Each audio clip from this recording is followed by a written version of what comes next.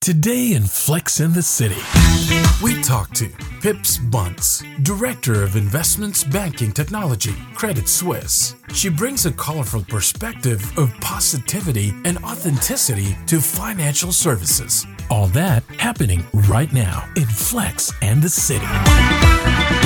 Hello, everybody. Welcome to Flex in the City. I have to say, I'm really excited today because I am interviewing the wonderful, enigmatic Pipps Bunce. Pipps Bunce, for those of you who don't know, is the Director of and Head of Investment Banking Technology Engineering Strategic Programs at Credit Suisse. Needs a long business card for that one, Pipps. And she is also the culture carrier across the financial services industry and beyond, and a formidable member of the LGBTQ plus community. A big welcome to you, and thank you for joining us on Flex in the City, Pipps. Thank you so much, Rachel. It's an absolute pleasure and an honour to be here. I'm very much looking forward to chatting with your good self. Absolutely. So love to hear a little bit about your story, hear, where you grew up, a little bit about your story and how you came to be doing the job that you're doing.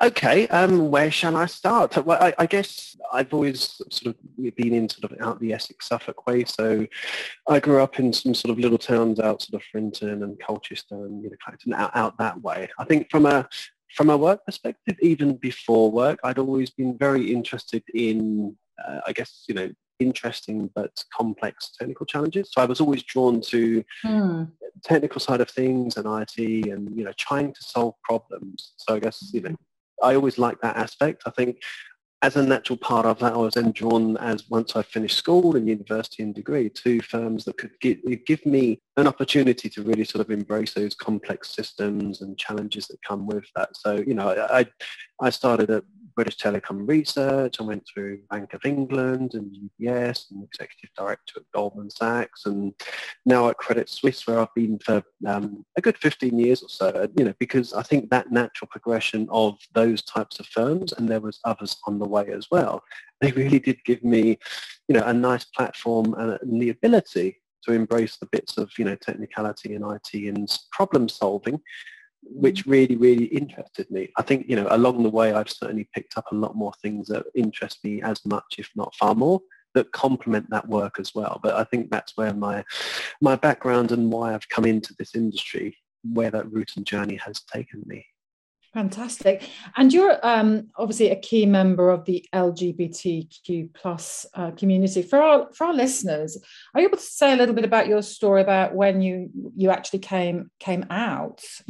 Pipps? Yeah, no, absolutely. I'm definitely a proud member of the LGBT community. I think from a personal perspective, I always knew I was different from a very young age, and that was probably 4 or 5 years old. I'd like and I'd know what I had, but I'd also be asking my parents for different clothes and different toys. And I knew even from that incredibly young age, I was perhaps different to some of my other friends around me. Family and friends, have always been incredibly supportive and loving, and I've had the ability to, find out who I am and what I need and different forms of expression.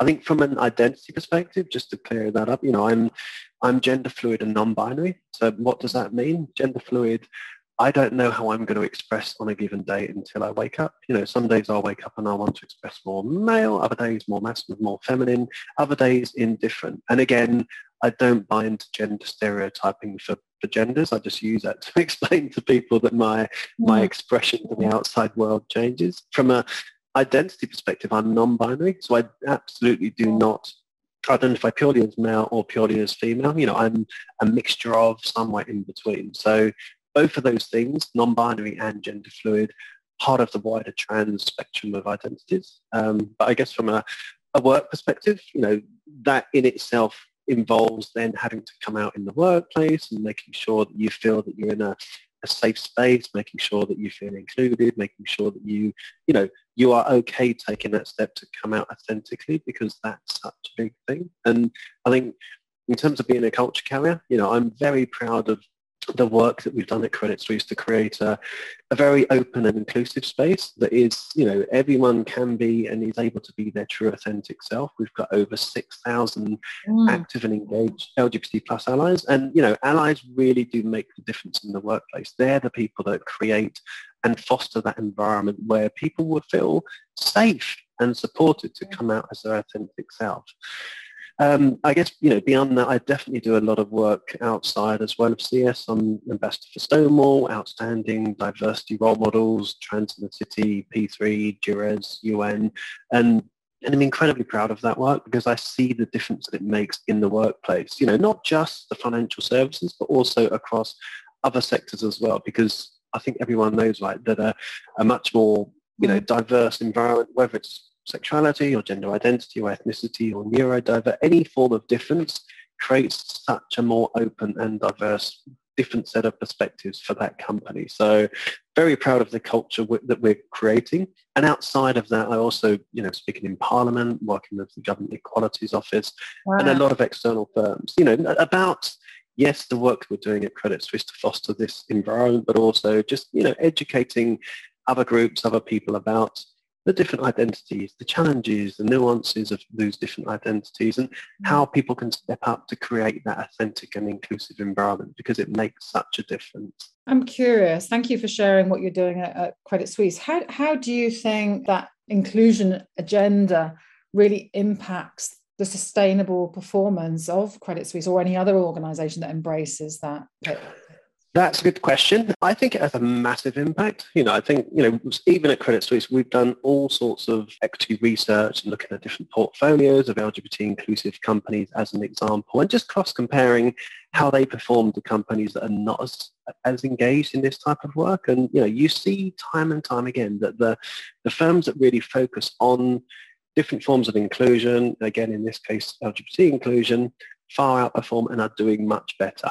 Why is that? Because, no one wants to work in a firm where everyone looks exactly the same. Having diverse mindsets, having different opinions, having different forms of people is such a powerful thing, right? It's bringing together different ways of thinking, and those groups are much better to work in, and the companies as a result are much more effective and productive and profitable as well. So I think firms have really for quite some time, thankfully, really latched onto the importance that creating an inclusive culture and different forms of diversity is not just about making things nicer for staff. It's also much better for the firm, for the brand, for the franchise, for what they stand in, and the impact that all has. Yeah, absolutely. I love that you've mentioned profitability because that's important, and I love the fact that sustainable performance can create that profitability.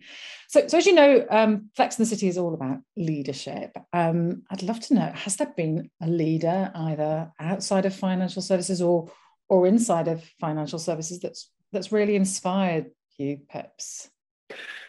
Yeah. I mean, there's definitely a lot of people that have given me inspiration. And I think, when you're in a place where you're perhaps different type of people, and especially if you haven't come out and, you draw on that inspiration even more. You draw a source and inspiration from what other people have done. I think a few people that would spring to mind, and I think, I'm honored to say that all of these 3 people or whatever I'm going to say are very good friends of mine as well. I think one, I would say Lord Michael Cashman. He is amazing in terms of what he stands for. He's one of the co-founders of Stonewall. He's done so much in Parliament and European Parliament, and he's made such a difference to so many different communities across the world. But what I love about Michael as well is he is so accessible, he's approachable, he's humble, he will step up and make a difference. He's there. He's not someone that's so many stratospheres away from you.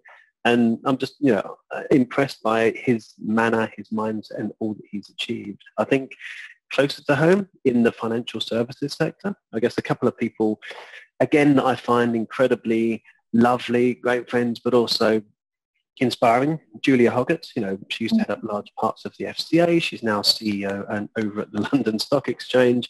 Again, what Julia does, what she stands for, she'll stand with you, for you, by you, and make such a difference that inspires me. But it also, gives people the confidence to come out and be their authentic self. And I think another good example, Jim Fitterling, CEO of Dow Jones, someone else that I have a lot of respect for because what they've achieved in their, professional capacity, but also the fact that they've stood by the power of authenticity, the power of being your true authentic self, and how that has really made them a much better leader because of the ethics they stand by. Fantastic. And so what motivates you as a leader? What are your own core values, Pips? What gets you out of bed every single morning? Well, it's definitely not the cold mornings and the icy starts. I'm definitely struggling with those. I think what really motivates me, what's my core values, I think one of the biggest things that drives me is just the ability to make a positive difference. The ability to help influence other people, to make things better for people, to, whether that's from a leadership perspective or the teams that you're working with, or whether it's, people peripheral to you. I've lost several friends through suicide, and they took their lives because they felt they'd never be accepted for who and what they are. And, I want to create a world where all of the corporate workplaces, whether it's financial services or whatever, is open, is inclusive, and people can be their true authentic self. I don't want people to feel that taking your life is a better option than being true to yourself. So I think for me, making the positive difference to others is so important. I think using our platform, using our voice to make that difference and to help other people is really, really important. I think valuing the different perspectives from those around you, that's so rich in terms of what it gives you. Really appreciating the different forms of diversity can bring and how that makes the transactional world of finance particularly so much better. I think, for me, they are some of the key things that really drive me to be a better leader, to stand by my ethics, and at least put those things of leading with empathy and compassion and humility and sincerity, those things that really mean a lot to me. I think when you correlate and put them into practice in how you run projects, how you run initiatives and streams and whatever, makes a big difference, not only to the successful outcome of the work that you're doing, but also the impact you have on those that you're working with and around you. People respect a true, authentic leader that will listen to them, gives everyone a voice, gives everyone a seat at the table. Absolutely. And so if I was to give you the power of a beautiful magic wand and you could wave it and change something in financial services overnight, what might that be? Oh, where do I start? No, that's a really good question. I think, funny enough, some of the things I would say have begun. We are starting, if you look at now compared to 5-10 years back, the much better focus on forms of difference and the fact that we are, slightly different. And yes, we're all the same, but uniquely different. And the fact that financial services are now catching on to the fact that diversity pays, diversity is a good thing, it should be encouraged across all forms of diversity. I think I'd definitely like to see more progress on that thing. I'd like to see, I see some sectors, I see some firms doing much better, some firms doing much more than other firms. I guess my magic wand would be to try and bring every single sector and firm up the ladder, to try and make sure that every single firm are not doing it as a tick box exercise, that are not pink washing or green washing or whatever theme you want to look at, but they're doing it because they genuinely believe and they genuinely stand by the difference that this makes. And I think, in doing so, all those firms would work more together as a collective to help drive the positive change in the workplace, in the sector, but also across society. So I think speeding that up, right? I think, love will always win over hate. And I think firms working together to make that difference makes a big, is so much better. Absolutely. I wonder if you could help some of our listeners, Pips. We use the words diversity and inclusion. And I know we went on a webinar quite recently and you gave a beautiful answer. So I'd love if you could give that beautiful answer and explain, in your opinion, what the difference is between diversity and inclusion. One of the examples I love is, diversity is being invited to a party and inclusion is then being invited to dance. It is being part of the group, but then also being involved to participate and to talk and to be included in the discussions and feel that you're in a safe space so that you can talk about lived experiences and the things that need to change. I think it's all about creating that safe space. It's about fostering a sense where everyone feels they belong, irrespective of their form of difference, right? Whether it's their ethnicity or sexuality or gender identity or, mental health or whatever. Everyone needs to feel that they are being invited into the workplace and that they will have a seat and a voice as part of that. That's the inclusion part. I think, you can't foster inclusion of people unless you have the diversity of people to be there. And I think once you've got diversity and inclusion, you then can create a sense of belonging. You can then work on the culture where people feel they are part of the conversation, they are part of the company, and they are respected for whatever they might be, however different their form may take. I think there's a very big stark difference, but they are so closely intermingled. And then when you start looking at intersectionality and intersections between different forms of diversity, that also is such an important and key thing that quite often can easily be overlooked by some firms. Absolutely. So I've got a question. We obviously work with a lot of leaders, and we have a lot of leaders who come and they speak to us, and they want to become an inclusive leader, but they say, "Oh, I'm a little bit afraid of tripping up or saying the wrong thing." Or what advice would you give those leaders that are a bit fearful, Pips? That's a really valid point, and definitely something I really think is important to talk to. I think it's much better to have those conversations. It's much better to engage in those dialogues and start understanding the landscape and the different forms of diversity as an example. It's much better to do that than just to worry and step away from the conversation and not be part of the solution. And, yes, it can be scary because different forms of diversity are, as you say, often a minefield in terms of inclusive language and things that you can and should say, or, and no one knows all of this stuff. So for me, I would always say it's better to engage in the conversation in a well-meaning manner. And, if you get things wrong, whether it's someone's pronouns or identities or whatever, it's better to do that, apologize, move on, and learn from that experience, because you will then be engaging in that conversation and part of the solution. I think that's the main thing. A good example. Positively intentional and clunky than do nothing at all. Exactly. And there's a very clear, and I think it's very easy to see, right? If someone's saying things that are wrong with the intent to cause upset or offense, you can very clearly tell the difference between that versus someone that has made a genuine mistake, but that mistake was coming from a good place because they wanted to talk to you. Because I very much believe in learning from other people's lived experiences. What have they had to deal with? What's their journey been? How have they been supported? What difference has diversity made to them? How have firms given them the ability to, step up as leaders? So I think if you stepped away from all of those conversations, you would shut down so much of your empathy, humility, and ability to learn. Yeah, absolutely. So I'm going to talk about younger people now. You have two children, a 21-year-old and a 24-year-old. Wow, they grow up quickly, don't they? They sure do. They sure do. So, question, do your kids understand what you do at work?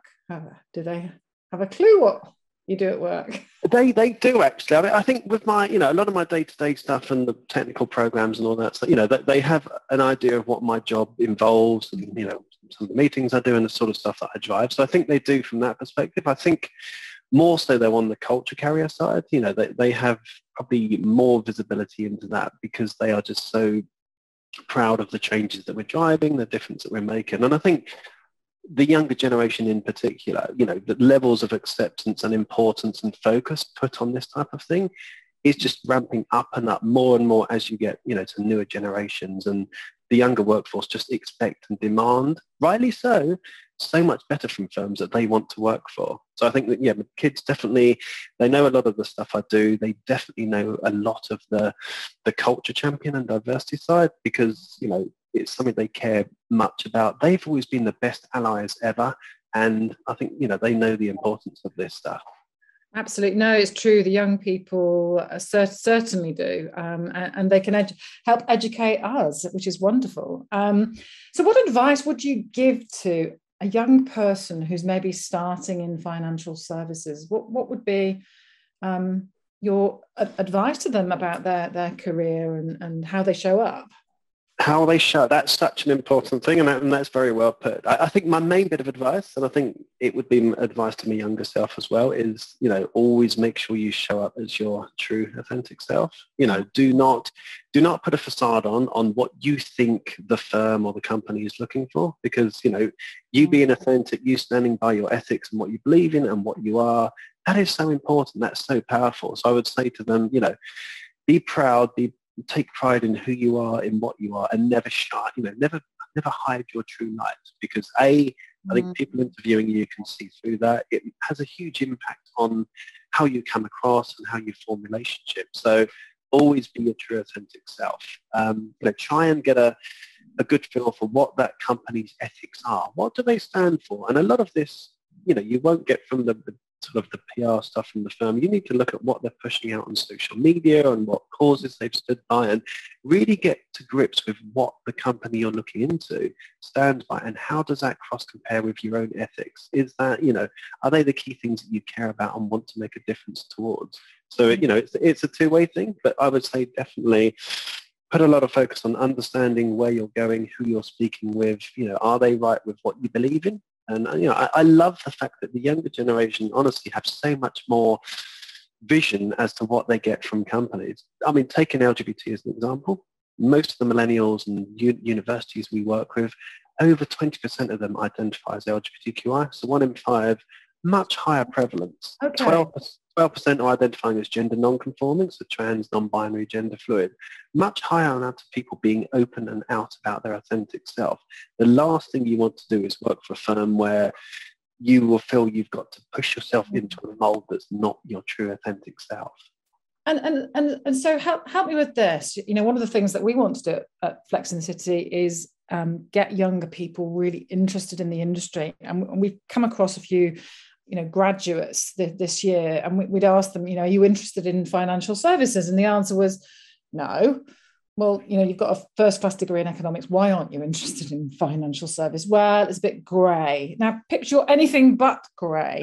What does the industry need to do to attract more of this wonderful talent that's out there?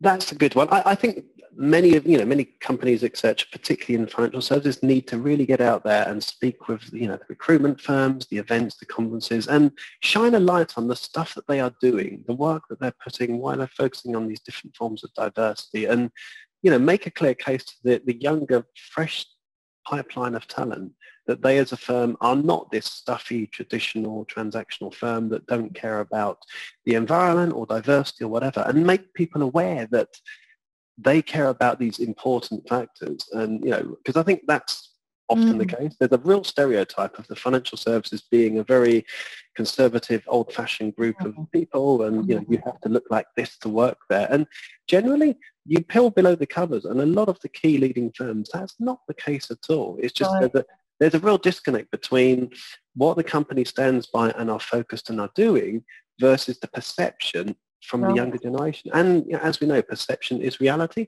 So it's really a case of joining those dots and making sure that the younger, fresh pipeline of talent get it, and they know that company actually do care about this stuff. They might not have been aware of it. And there's different ways they can do that, right? That can be media, it can be social media, it can be comms, it can be graduate recruitment fairs, it can be, I do a lot of work with London Social Economics, and there's so many groups you can work with to help spread the word of the good stuff that you are doing to your pipeline of fresh talent.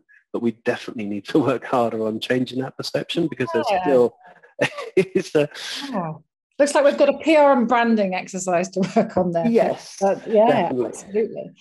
So you're a leader. How do you facilitate the growth of those people around you, Pips?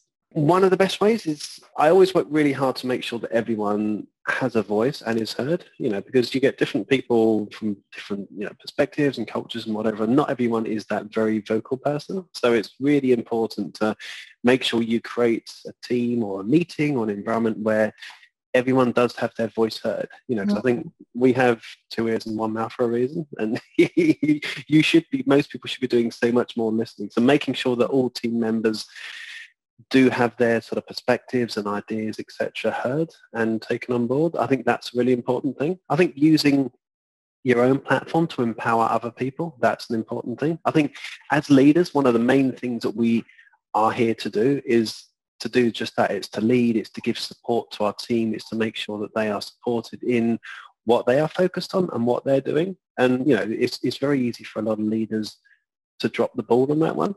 So I think definitely making sure that those that you're working with irrespective of, their seniority or rank or whatever, we need to make sure that they are supported and they're part of the work that we're doing. And, listen to them, because I think it's really, really important to bring on board all of those different diverse perspectives. Because there's a lot of ways that we can do that. Absolutely. And so when you're not working hard on the day job, and when you're not doing all of this incredible ambassador work, and when you're not with your family, is there anything else that you love to do? Some of the other hobbies, I love my motorcycle racing or motorbike racing. So driving probably not very safe motorbikes and quite a speed junkie. I guess that's one thing. I love... Do you have a Harley Davidson then, Pips? I have a Yamaha R1, so it's a Yamaha. It's a fast one. I love it. No, I find it quite therapeutic. A lot of people would say riding a motorbike is not therapeutic. I think also composing, writing music, playing the keyboards. I absolutely love that. But I must admit, a lot of my advocacy and activist work, that does take because it's a real passion of mine. I want to make the world a better place. I want to address those levels of suicide and the things that we're seeing. I do also put a lot of work, time and focus into that because I find that so rewarding. I love it when you get so many people reaching out, even from schools and primary schools and secondary schools, sharing with you the impact you've had to them. They're often people you wouldn't have been aware of. I think that's the most rewarding thing ever. So what's the piece of music that you, Pips, would compose for the financial services industry? Oh, a tough one to end with there, Pips. I really don't know. I would come up with my own composition, I think. Something upbeat, because I think I like to think that we're heading in the right direction. We've come a long way from, if you look back 5-10 years, we have made so many massive strides, particularly in terms of ethics and culture and all the things that make a big positive difference. So I'd say it's going to be something upbeat, but still with a lot of room for improvement. But how I would transform that into an actual piece or a named bit of music, I don't know. I think I'm gonna take that one away. Together. We'll have to get a band together, shouldn't we? There you go. Let's do that. I'll take that away and let you know, Rachel. I'll have to think about that. But it would be something positive because of the progress we're making. Absolutely. I love the fact that it's got an upbeat melody and fun. We need some positivity. I think, in the financial services sector particularly, I think we definitely need an injection of positivity will be much appreciated. So Pips, I just want to thank you from the bottom of my heart and from the heart of Flex in the City for being your authentic self, and to Credit Suisse for giving us this fantastic opportunity to speak to you today. So thank you so much. Thank you so much. It's been a pleasure and an honour is all mine. We've been lovely chatting with you, and thank you so much for being so welcoming, Rachel. And please keep up the amazing work, because honestly, kudos and respect to you, because I know you do so much making things better for so many other people. So keep shining bright, Rachel. Thank you so much. Thank you. Thank you. Bye-bye. You just listened to Flex in the City. Catch us on our next episode.